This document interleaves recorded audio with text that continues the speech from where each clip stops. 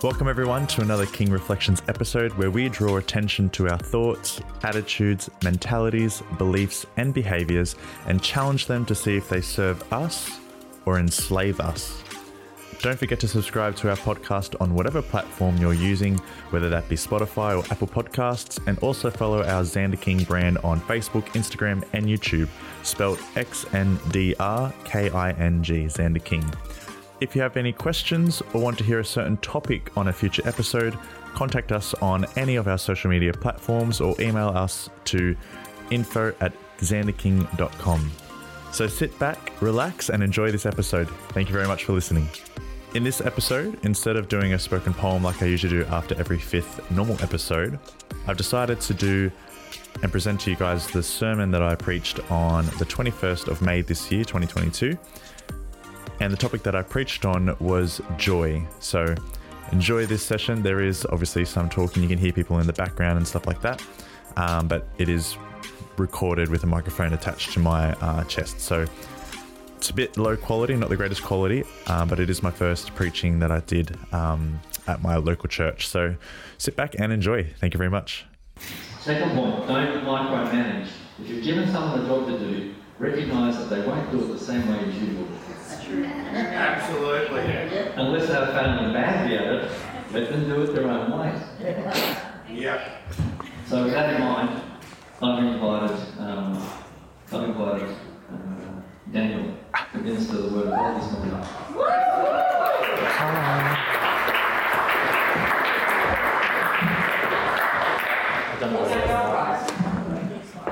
Did your mum know?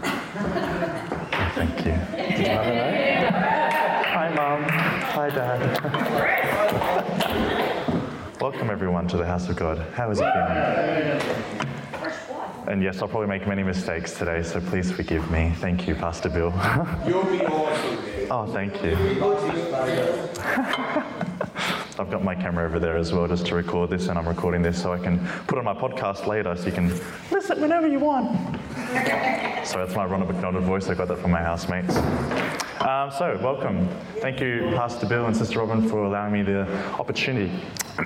Nerves getting on me, thank you. Opportunity to speak up and say hello to you all and bring the word of God to you. First, let's just open up in prayer, though.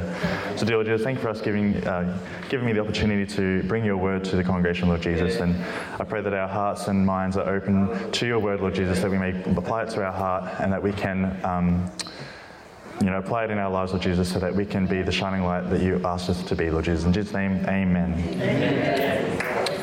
Excellent. So today I'm going to talk about joy. Who here loves joy? Excellent. Great response. First, I'd like to turn to Galatians chapter 5, verse 22. When you say amen, then I know you have it.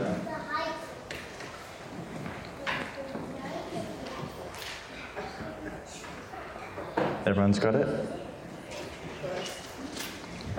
Amen. That's just me telling you that I've got it. Amen.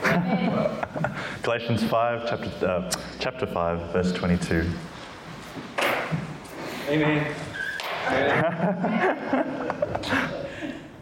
And it says, "But the fruit of the Spirit is love, joy, peace, long-suffering, gentleness, goodness, faith, meekness, temperance. Against such there is no law." So I get told a lot of the time that you're always so happy, especially at work. Like, you always come in here smiling, you're not really down. I've never seen you upset or sad or, angry or anything. So I thought, I started questioning myself sometimes, going, why am I so happy or joyful? And obviously there's a lot of multiple answers that go around floating in your head. It's the donuts. Amen. That's coming up next, just wait for it.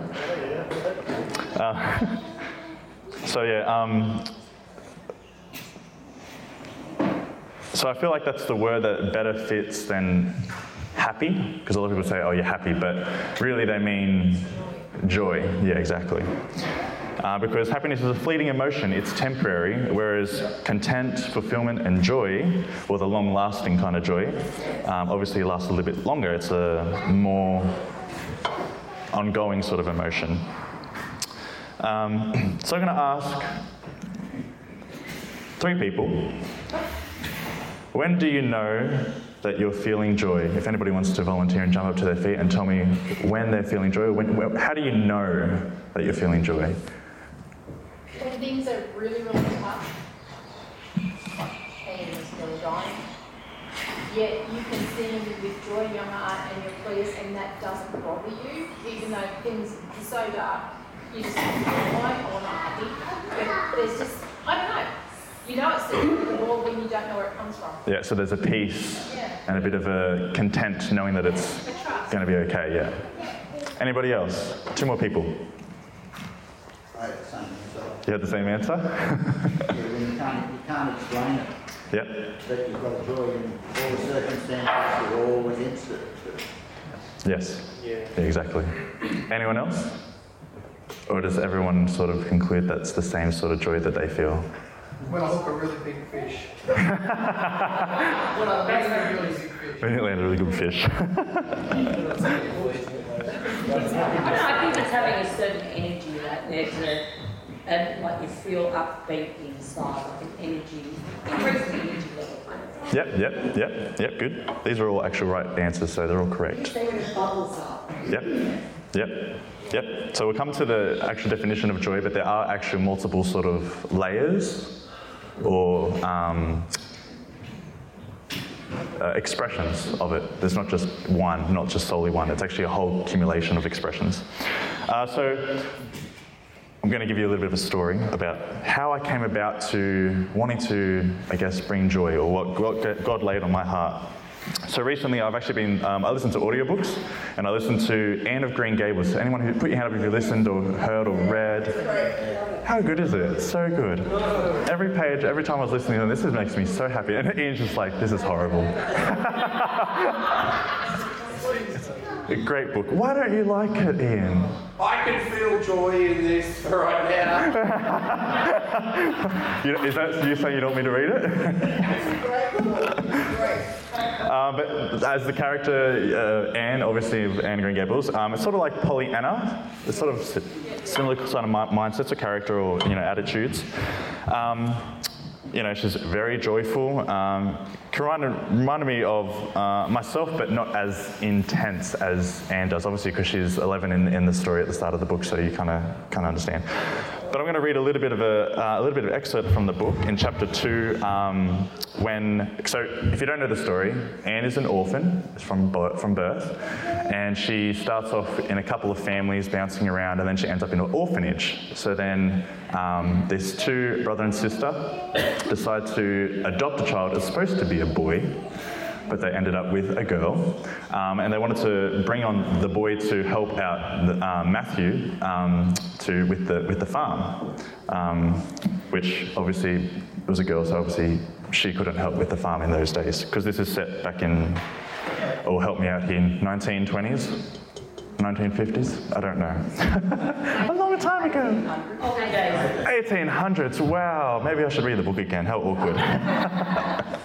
Okay, so I'm going to read this little excerpt where Matthew picks her up from the train station and is surprised that it's, oh my goodness, it's a girl, not a boy that we wanted.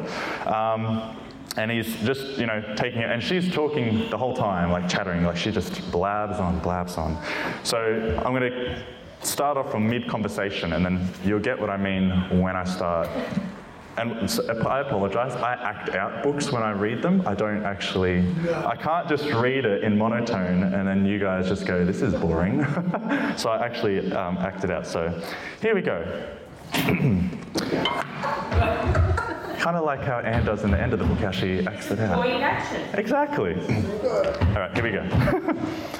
Well, whatever it was, it must have been something nice, because she was divinely beautiful. Have you ever imagined what it must feel like to be divinely beautiful? Well now, no, I haven't, confessed Matthew ingenuously. I have often.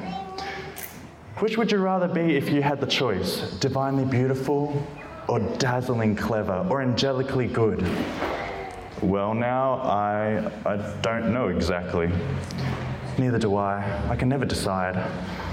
But it doesn't make much real difference, for it isn't likely I'll ever be either. It's certain I'll never be angelically good.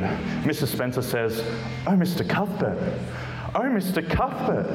Oh, Mr. Cuthbert." Just like that. That's how I imagined it, because there's like 3 exclamation marks at the end of that last one. That was not what Mrs. Spencer had said. Neither had the child tumbled out of the buggy, nor had Matthew done anything astonishing. They had simply rounded a curve in the road and found themselves in the avenue. The avenue, so called by the Newbridge people, was a stretch of road 400 or 500 yards long, completely arched over with huge, wide-spreading apple trees, planted years ago by an eccentric old farmer. Overhead was one long canopy of snowy, fragrant bloom. Below the boughs, the air was full of a purple twilight, and far ahead, a glimpse of painted sunset sky shone like a great rose window at the end of a cathedral aisle. Its beauty seemed to strike the child dumb, and dumb means obviously silent in those days. She leaned back in the buggy, her thin hands clasped before her, her face lifted rapturously to the white splendour above. Even when they had passed out and were driving down the long slope to the new bridge, she never moved or spoke. Still with rapt face, she gazed afar into the sunset west, with eyes that saw visions trooping splendidly across the glowing background. Through Newbridge, a bustling little village where dogs barked at them and small boys hooted, and curious faces peered from the windows, they drove still in silence. When 3 more miles had dropped away, behind them, the child had not spoken. She could keep silence, it was evident, as energetically as she could talk.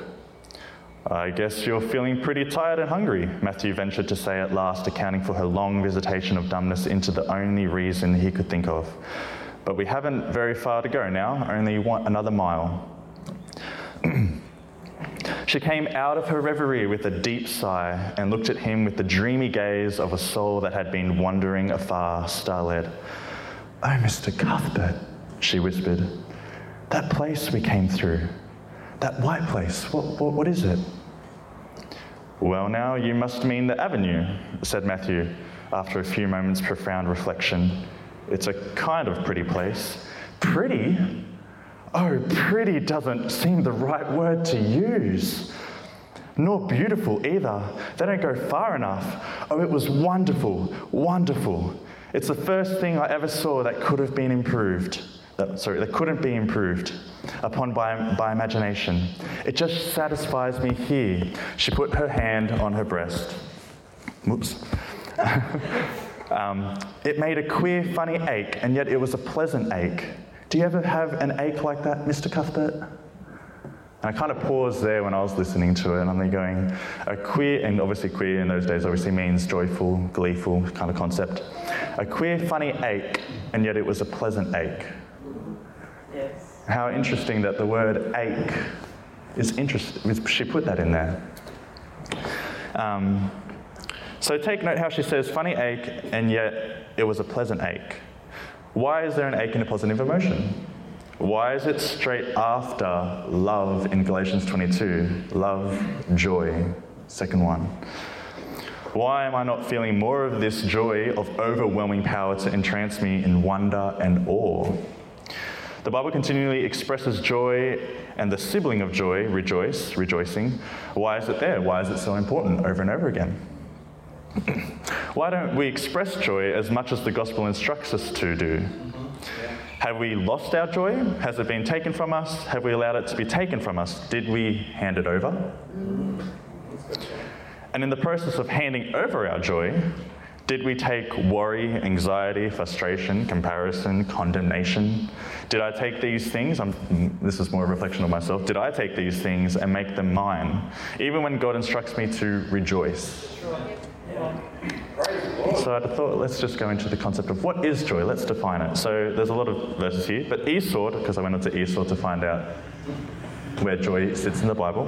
There is 155 verses with the word joy in the King James Version. How exciting. So that's 155 opportunities to be joyful. Psalm 105:43, this is the New Living Translation, and it's reflecting on the Israelites being freed from Egypt. So he brought his people out of Egypt with joy, his chosen ones with rejoicing. Proverbs 23:24-25, it says, "The father of godly children has cause for joy. What a pleasure to have children who are wise. So give your father and mother joy. May she who gave you birth be happy." Have I given you joy, Mum? Excellent. Don't feel obligated to say yes just because there's a lot of people here. And I'm on stage. Luke 2:10. "And the angel said unto them, Fear not, for behold, I bring you good tidings of great joy, which shall be to all people." Luke 10:21. "At the same time, Jesus was filled with the joy of the Holy Spirit, and he said, O Father, Lord of heaven and earth, thank you for hiding these things from those who think themselves wise and clever, and for revealing them to the childlike. Yes, Father, it pleased you to do it this way." Matthew 5:12. And it's a concept of rejoicing in persecution times. "Rejoice and be exceeding glad, for great is your reward in heaven, for so persecuted by they the prophets which were before you." So it's saying like, rejoice. The prophets before you were persecuted. You might be as well right now, but rejoice, be joyful. And Paul, from when he was in prison, instructs God's people to rejoice in the Lord in the book of Philippians. But I think 2 Corinthians chapter 6, verse 10 expresses joy the most accurately for me. When you have so much joy, when you've gripped it so firmly deep inside your heart that nothing or no one can take it from you. And that's what Sister Linda and you guys were talking about. And it says, "Our hearts ache." There's that word again. "But we always have joy. We are poor, but we give spiritual riches to others. We own nothing and yet own everything." So this joy, I believe, is a choice like love is a choice. So the definition, I then looked on because you can click on eSword and it has like these little numbers and it tells you where the word came from, and I'll try and say the words. Feel free to laugh, because they're in, I don't know if they're in Hebrew or Greek, do you know? Old Testament, Greek, New Testament, basically. Okay. Well, I'll try anyway to do that. G is Greek. What was that? H is Hebrew, G is Greek. Oh, okay. So, Galatians 5:22 uses the word joy, or their word that's joy, is the word kara, or kara, whatever you want to add in that phlegm part, which means cheerfulness. That is calm delight, gladness, joy greatly, be exceeding joyful, joyfully, joyfulness, etc. But the word used in 2 Corinthians 6:10 uses the word rejoicing. And it says a primary verb, I should pronounce it. Kariu, or kario. Kario, that word. A primary verb, to be full of cheer, that is calmly happy or well off. It's also an impersonal, especially as a salutation or meeting, like, be well, farewell, be glad, Godspeed, greeting, hail, joyfully, joy, rejoice, etc. So yeah, we can summarize then to say that the expression of joy can be cheerfulness, gladness, calm delight, and happiness, a sense of peace and contentment. It was instructed to be expressed in times of adversity, to be an expression parallel to hope when in despair. And this is back to Anne of Green Gables, this is the queer, funny ache, but a pleasant ache that Anne was expressing, I believe, when possibly the same sort of joy. She had been an orphan all her life, up until the age of 11 when she was adopted by Matthew and Marilla. She had gone through multiple families, ended up in an orphanage for 4 years, can you just imagine just watching children being adopted, and then you sitting there going, what's wrong with me? What did I do wrong? Why am I not pretty enough? And throughout the book, it's mentioned all the times that she's not a very attractive girl, but you'd have that playing on your mind consistently. You know, she had freckles, red hair that wasn't very obviously attractive. You know, she had grey-green eyes. So nothing really pleasant or ordinary or normal in those days. She knew adversity. She knew what feeling unloved felt like all too well. And I can assume, it's wrong to assume, but I can assume we've all felt that to a degree. We've all felt the concept of unloved, unworthy, you know, not really cared for. But she chose joy because she was hopeful of someone taking her in and making her family. Just like God takes us in and makes us family, amen? So when she had seen this beautiful, wonderful scenery, she felt overwhelming joy. The peak of joy, as if in disbelief, like, I did not imagine this. Because she had always imagined beautiful things. She always had hope for beautiful things in her life, but things that may not ever occur to her or never come across. But she constantly chose joy to be in her heart, to live inside her. And when she saw that she was in the presence of this beautiful moment, she let it take her, silencing her. She wanted to take it all in, experience it completely, so she surrendered to the moment. She was a talkative girl, but her mouth just was like silent. She surrendered to that moment of just complete joy, of complete wonder. You know, pretty doesn't seem the right word to use, nor beautiful either. They don't go far enough. Oh, it was wonderful. Wonderful. She repeats that. So then I came across started thinking about why isn't joy prominent in our life? And, you know, not just in the congregation, but out there in the world. Like, why is there so much, you know, comparison, division, so much, you know, fear of missing out sort of concept? Why isn't joy the more prominent thing? So I'm there going, what does it take to choose joy? Why don't we express more of this cheerfulness, Gladys? I said that already, how awkward. So the first reason I thought was, it came to me when I was reading Isaiah chapter 59, and in the first 3 verses it says, "Listen, the Lord's arm is not too weak to save you, nor is his ear too deaf to hear your call. It's your sins that have cut you off from God. Because of your sins, he has turned away and will not listen anymore. Your hands are the hands of murderers, and your fingers are filthy with sin. Your lips are full of lies, and your mouth spews corruption." That's the New Living Translation, sorry. And then when I was reading this, I wrote down in my little personal notes, I journal while I read scriptures. And I wrote for myself, "And even after we've repented and confessed our sins, do we still choose to punish ourselves with shame? Do we choose to shun and shame others by reminding them that they shouldn't be joyful, happy because of who they are, a sinner, a human? Who am I to inflict my judgment of a person, how a person should behave when I'm not walking their walk with God? It's not my job to only worry about it's my job to only worry about my walk. And right now I'm going to give a sacrifice of praise and focus on him and his capabilities for who he is and not my limitations as a human. So of course, naturally, I'm going to be joyful. It's all about perceptions." And then I'm like going, and then I sort of did a little dance when I was writing those notes. I'm not going to lie, as I do in the shower. But anyway, moving on. So it's our act of choosing to sin that's cutting us from God. It's that intention that's there. And that's then brought on the question, who and what is our God? If we're not having God as our God, what are we putting in God's position? Yes, his place. What is the thing that we focus on the most, the thing that we dwell on the most? Is it relationships? Is it materialistic things? Are we serving the God of fear of missing out? Are we afraid to miss out on human love, afraid to miss out on certain experiences, places, things, etc.? Or are we going to focus on what God can do in our lives and has done in our lives? The more you focus on God, the less likely you'll focus on all the other distractions and things that will trip us up into sin. It's the power of choice, the power of focus. Yeah.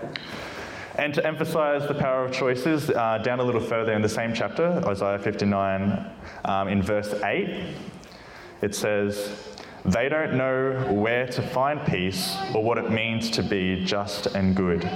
They have mapped out crooked roads, and no one who follows them knows a moment's peace."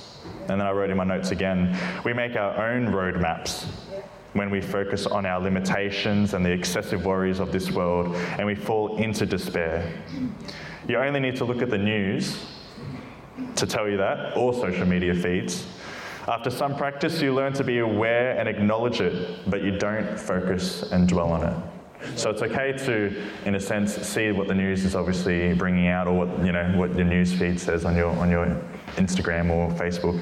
But as long as you don't focus on it and dwell on it, that's where joy will be ripped away from you if you do. If that makes sense. Yeah.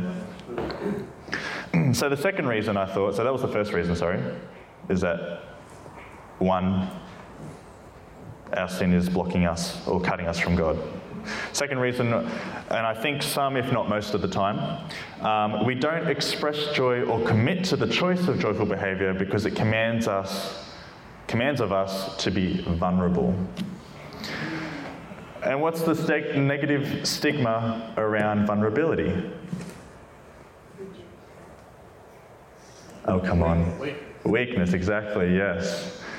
When there's a case of vulnerability, or when you feel vulnerable, you feel weak. You feel like something can be taken from you, or somebody can destroy you, or someone can cut your reputation, etc., etc. You feel like you're powerless, or out of control. Out of control. So raise your hand if you've. This is if you have children. I mean, you can also put this concept if you have a pet as well. To a degree.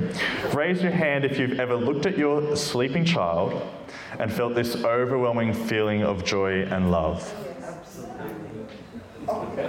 Now keep it up. But as you feel the urge of that joy coming on, and your eyes start to sort of tear up, before that tearing up starts to happen, a thought comes into your mind of a horrible situation where something bad is going to happen to them or you. Keep your hand up. Yeah? No? Well, I say, you have something. Yeah. It doesn't have to be for a child, but for example, something's going so well for you. Like a business, okay? Yeah, like a business, yeah.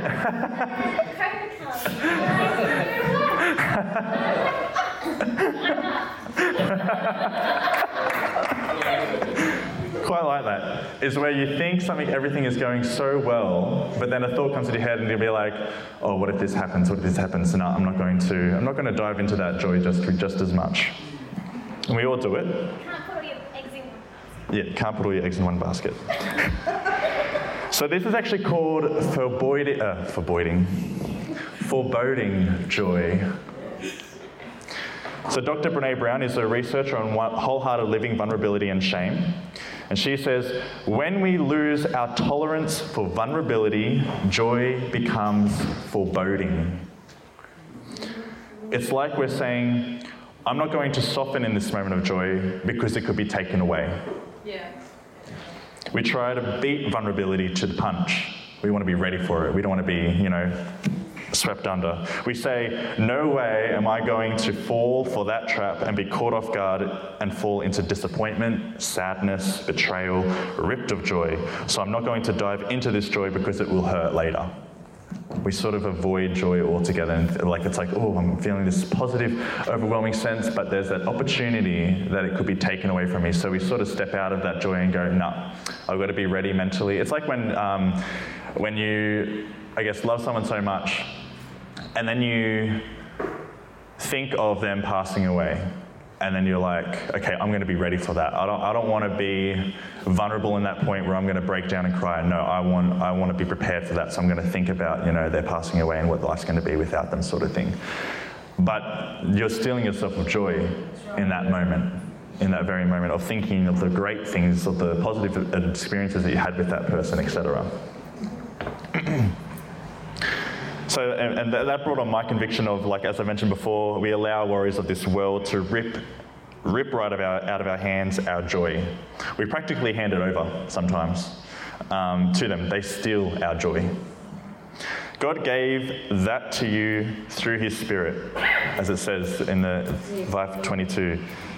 Love, joy comes with the Spirit of God. The fruit of the Spirit, sorry. So why are you giving it to others? Me personally, why am I giving it to others? If God gave me joy with his Spirit, why am I giving that joy to someone, to others, to have that control over? To bless them. To bless them. No, I meant in the sense of you allow them when you give up joy. Not in the sense that you give them the joy as in you share it around. I mean, as if they take it from you, yeah. In a sense, their actions sort of take it from you. And this is probably one of the answers to when people ask me, why are you so happy all the time? Back to that concept. Because I decided a long time ago, but it mostly became more prominent in recent years, to not allow anything or anyone to steal my joy.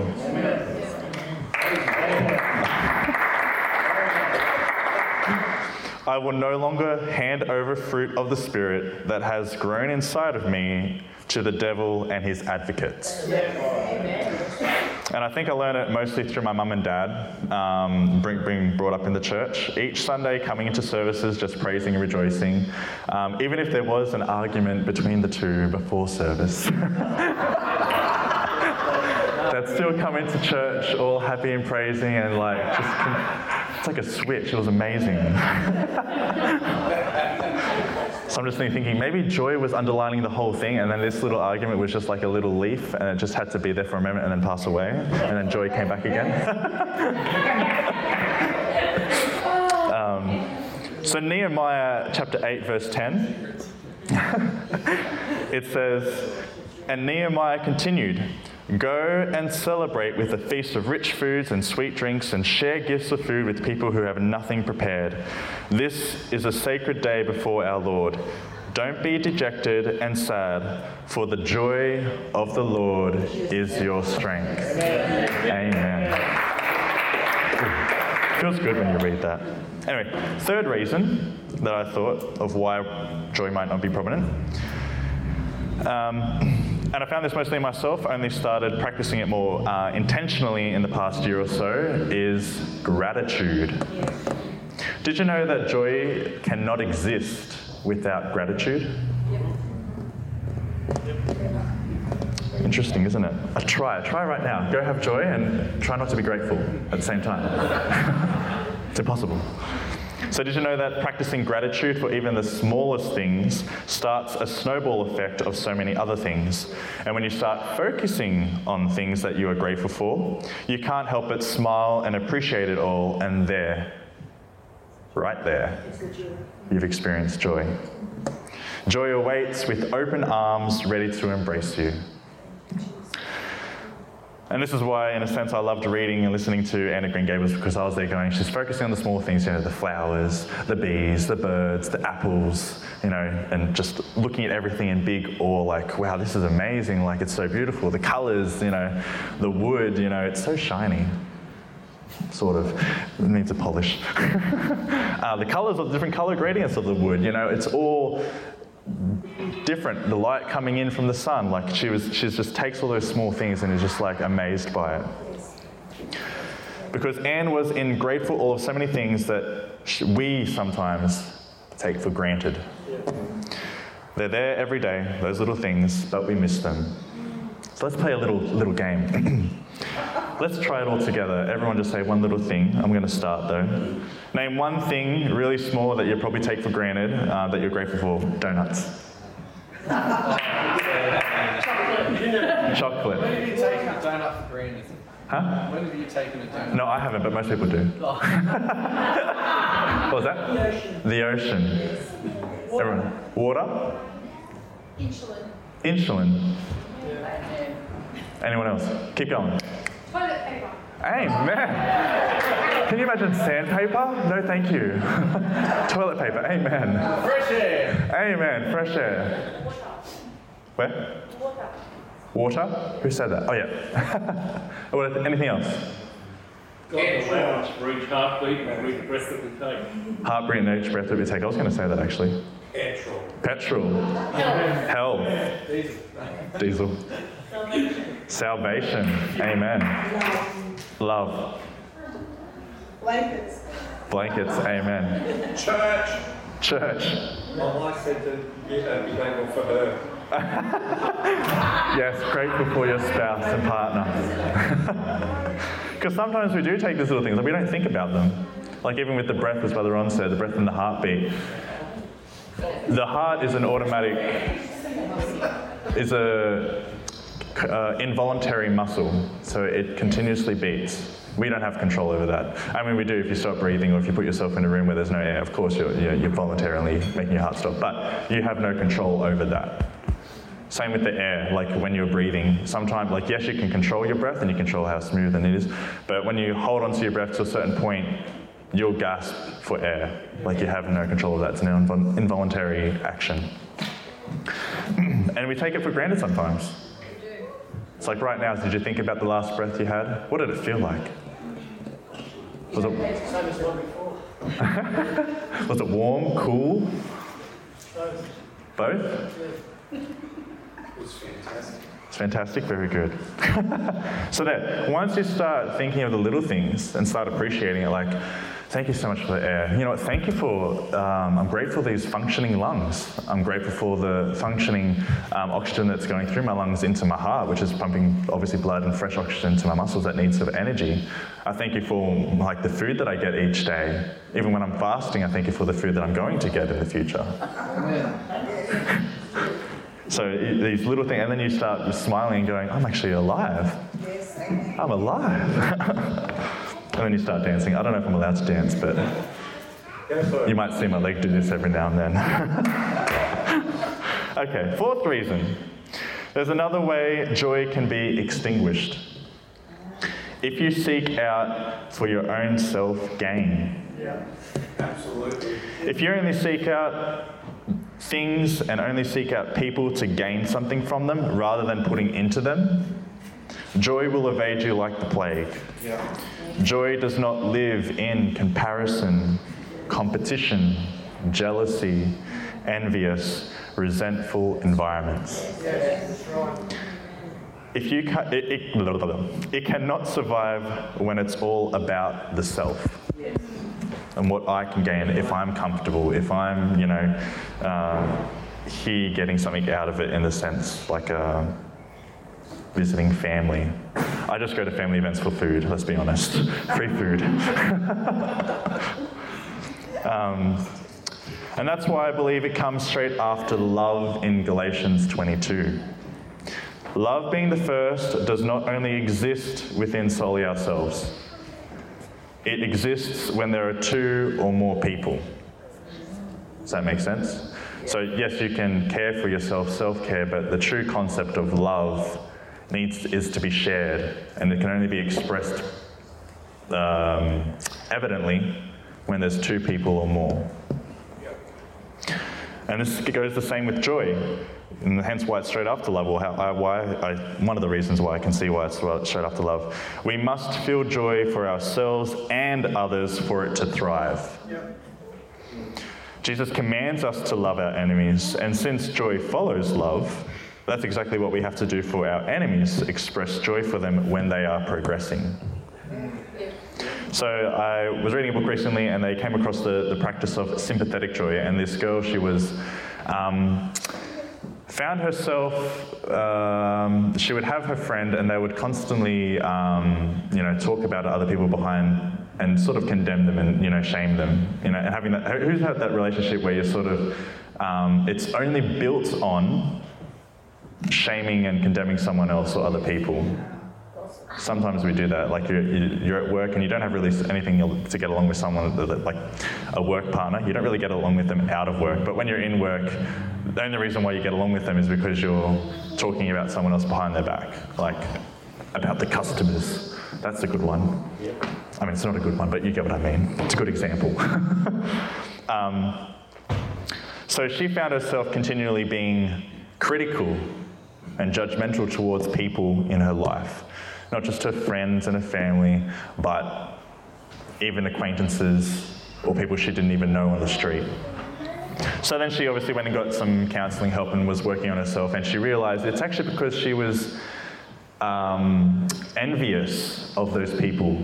If they were happy, she would, so say for example, say somebody was happy and they've got a great family and a not so good of a car sort of thing. So she'd be like, oh, I can see you're happy, but you've got a really bad car. So that justifies why I'm happier than you, because I don't have a crap car. Does that make sense? Like she'll do things like that. Sorry, was I supposed to say crap? Sorry, my bad. That's the second time too. I'll stop that. So the practice that she was given was, and you can do it here right now. So I want you to close your eyes. Close your eyes if you can. If you feel scared or worried, I understand you. Keep your eyes open then. And I want you to feel, joy or a sense of happiness, content, joy of something about yourself that you've accomplished. Nathan would be fishing, he caught a big fish. And you'd feel that energy of, yes, I feel amazing, I caught that big fish. And what's your thing? Like, just have it in your mind. And you feel so proud of yourself, you feel so good about yourself, you feel, wow, I'm so happy that I've come this far. I've done this amazing thing, I've pushed myself and I've come this far. And you're experiencing joy, you can't help but smile and go, I've done it. Now I want you to think of someone that you love and feel joy for them, that they're doing tremendously good in life. And you feel so happy for them. You feel great, you're like, yes, they're striving, they're progressing, they've got a great family and friends, they're happy, they're supported. Then you push that boundary and go, and you try and feel joy for someone that you're acquainted with. There might be someone at the shops that you come across all the time with the same sort of checkout person or the same bank person or bank teller. And you want to feel joy for them, like they're doing so well in life. You're seeing them happy every time you come into the bank or when you come to the shops, and you feel joy, and you're like, I hope they're doing well, But I want you to then push it a little bit further. What about feeling joy for someone that you have a disagreement with at the moment? It's harder to feel joy, but I want you to try and hold that joyful feeling and feel joy for that person that you have a disagreement with. It's not a ruined relationship, but you want to feel joy for them. You want to feel that they're on the right path, that things are going well for them. And this is where the enemy part comes in. I want you to think of someone that you disapprove of or dislike, or what's the word I had here? Or you're struggling to love. You really struggle. Their actions, you're struggling. Their actions say you did something that you just don't agree with their actions. But God commands us to love our enemies, and since joy follows love in that list, we need to feel some sense of joy for them when they're progressing, when they're happy, when they've got good things going on in their life, when they've got good health, when they've got family and friends supporting them. Anyway, you can open your eyes now. It's a big journey coming from yourself and you're feeling immense joy, like I'm proud of it, to go to a complete opposite of someone that you currently just are struggling to love. And it's a constant practice that I feel we have to do, in a sense, daily to really accomplish what God's love is for us when He died on that cross for us. It's always going to be drawn back to that. So in conclusion, yes, I'm almost finished. If the musician would like to come up. No, that's me. But Nathan, if you want to help me up here, and I'll get past it obviously before we start playing. What was that? That made me feel joy. It did. I want to sing the song, Rejoice in the Lord always. That's the song that's coming to my head anyway. So in conclusion, why should we choose to express joy? And not just because God commands us, but it reminds us to be grateful. Because it can't exist without gratitude next to it. It reminds us to be hopeful. It allows us to focus on our blessings and enjoy life and draws less focus on our sufferings. After all, in Nehemiah 8:10 it does say, "For the joy of the Lord is your strength." And I would rather be strong in my sufferings and enjoy the vast challenges that life has to offer. It's a reflection of God living inside of us. Now, I don't know about you, but I don't want to be suffocated with worries, lifeless. I want to be alive, free, with joy. So I want to set a challenge, one last thing. I want to set a challenge for us all. I actually got this from a song recently. Let's seek his kingdom and his righteousness so much that when we're filled with so much joy, that even when we trip up, we repent rejoicing, or we go down rejoicing. And you come crawling back up, dusting off rejoicing the whole time. So much that even the devils and the demons will tremble so much that they will feel like they need to pray for us to stop to deliver them from so much joy. Does that make sense? I want my life to be in so much joy that even the people around me and the spiritual beings around me are trembling, going, "This person is in so much joy right now, I can't handle this, I need to pray. I need to pray." That's what I want to feel. Anyway, so thank you very much for listening, and thank you, Pastor Bill, again for this opportunity.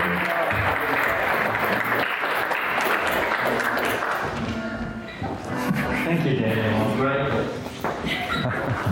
for your message this morning. Appreciate that. Amen. Let's sing.